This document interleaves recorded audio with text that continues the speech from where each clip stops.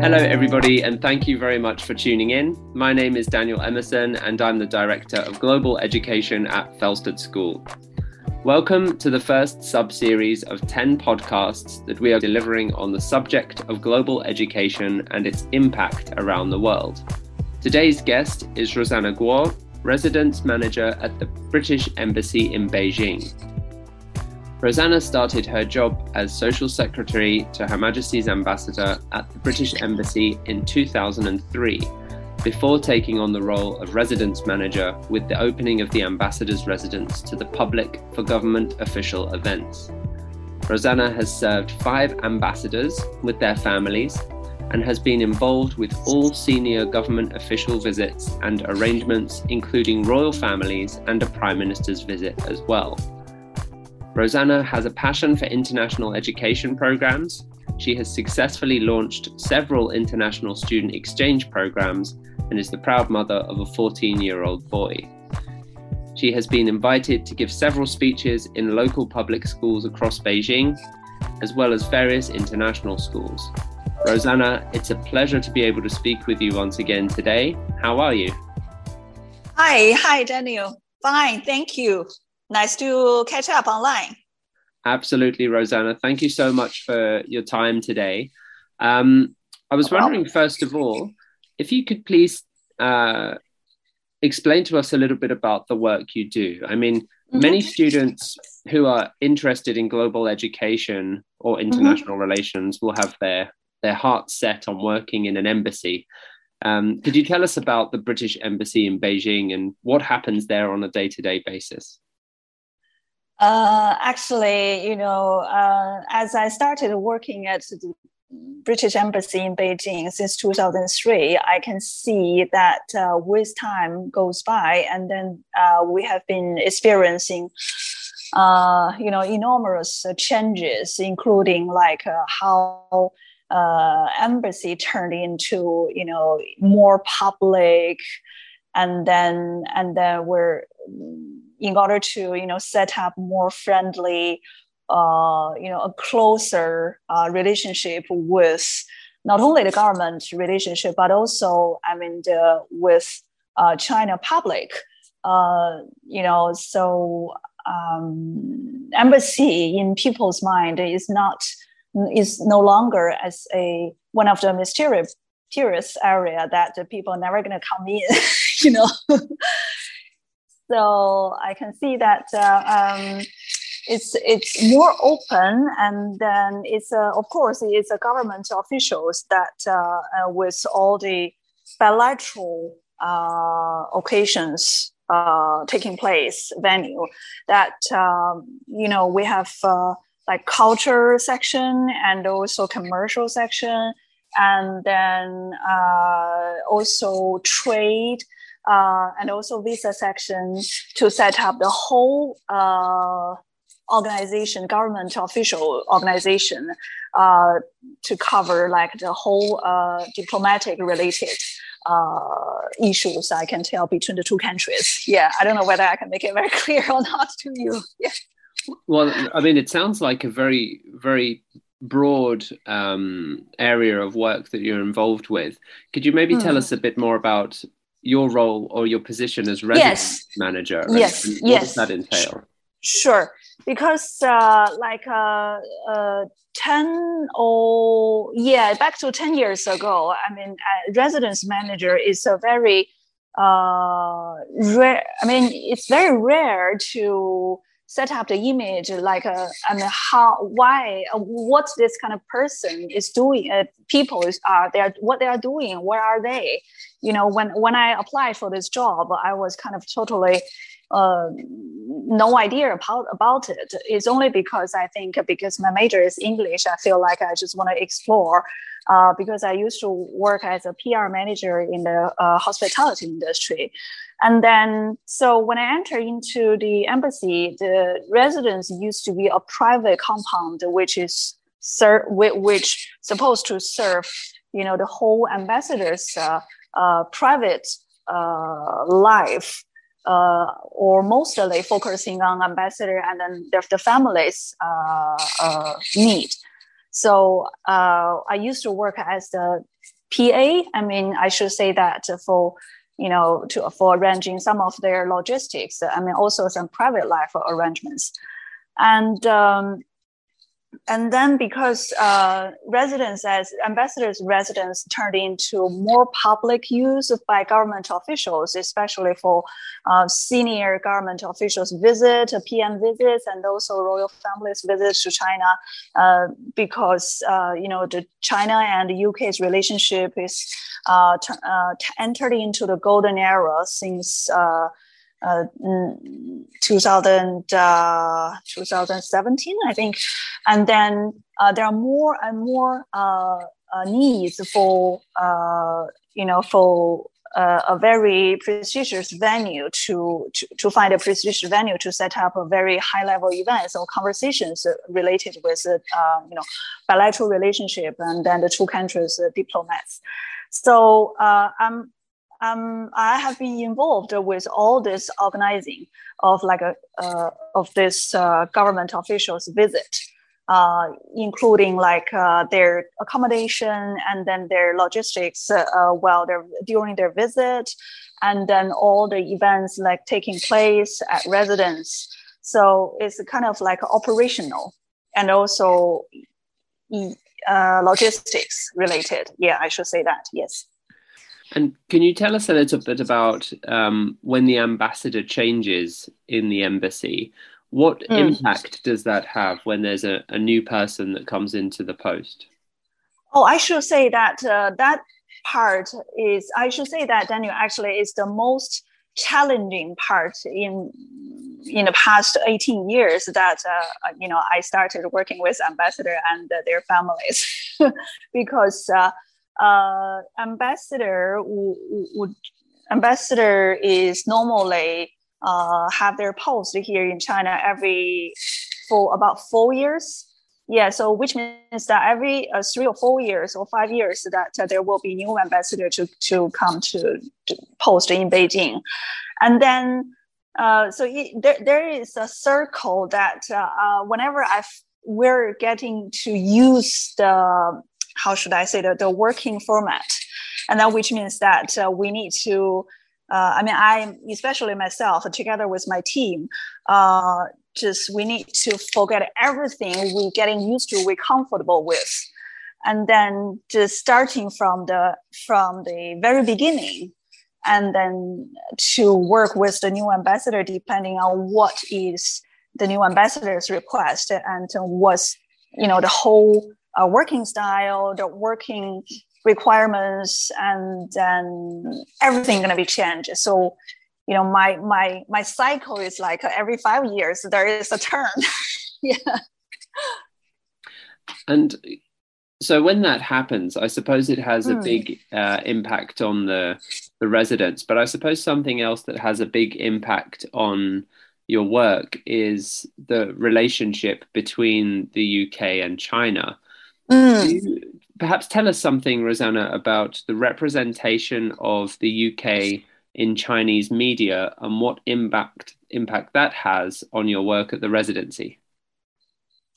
For example, back to 2007 when President Xi visited UK, and then apparently the UK and China diplomatic relationship entered into a golden era. So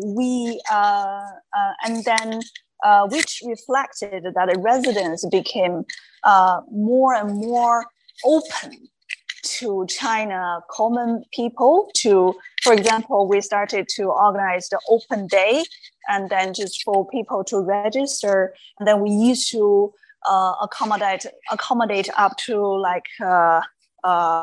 thousands, maybe 2,000 people coming to visit residents, and then we set up events here as an open day, and then to make the relation, and then we put it on the social media, and then to show people that to more social influence, to create more social influence, to among the especially young people, and also the just common people's life, that how UK culture and British culture gonna if influence your life. And so residents also started to open to external organizers. Of course, it has to be, for example, like British companies, organizations. But it allows, the British companies or organizers to organize their own event at residence as a venue, rather than there has to be a government official background related to support. So it gave the organizers very good, strong support, I should say, that to uplift their event, and it will bring more benefit to what they would like to enhance or promote to the China market. If it is a commercial company that would like to promote UK products to China market. So I can see that the door is just opened wider and wider, and then to welcome more and more people to understand more about UK, about British culture. And then I think up to 2019, the sudden change is because of the COVID situation. So there is an extreme time we're just totally locked down, and then it seems like everything has been changed, including the UK and China relation, including the bilateral policies, and how we cope with situation, and also how residence is going to be used by government. I can see that it's a little bit different from the previous years, especially currently. Not only because of the pandemic situation, but also I think I can tell that the door is a little bit. I don't know how to say it, but we set up a process of evaluate whether certain organizations can hold their event at a residence, rather than we're just open up to say yes, welcome all. So I can see a little bit difference now. Well, you preempted my question there, Rosanna. Yeah, sorry. So thank you for asking. Thank you for going through that. I did want to ask then about the main challenges that you face currently within your work, and what are the main skills that you need in order to overcome those challenges? I think the biggest challenge is like, the period when one ambassador has left, and then I'm kind of welcoming a new ambassador, and then the whole working process, the whole working how can I say, the total working process has been changed, which means that I need to adapt myself into a total new, not only I should say a new mental, a new thinking way of how I should adapt myself into this new environment. The residents still the residents, but the people are totally different. That is the biggest challenge, big difficult moment that I ever came across, because like I said before, it's just every 5 years I need to challenge myself to adapt into different situation. I need to put myself into different pieces and then assembly them together in a different Rosanna. I think that's what I did to make sure that I will forget about everything, which is maybe which used to be correct, but it's not the way to do it currently with new leadership, with new requirements. So I think that's quite difficult, especially when I, my age is, I'm getting older and older. I shouldn't say that, but of course, the young people will quickly adapt new environment. But it is quite difficult, I think. Yeah, to me. Yeah, I would completely agree, and being able to adapt is certainly a skill that we try to try and foster and develop within young people at schools. Although I'm not fully convinced that we're currently doing that in the best way possible. And I think your example, points to a need for people to be able to accept changes and to work in very different ways. How important do you think it is for children to learn some of those skills while they are still at school? I think it is very important for students to adopt. Of course, I mean, I fully agree that it is very important for the student, for every student to learn that skill, especially when they face different environment. I mean, with different cultural background, that they can, when they feel that there are difference, and then there are big difference, rather than that like you're still in a similar environment with similar culture background, but actually there's a totally contrast of each other, different nationalities, and that's the reason why we strongly recommend the young people to broaden their mind to different countries, to have a life of diversity.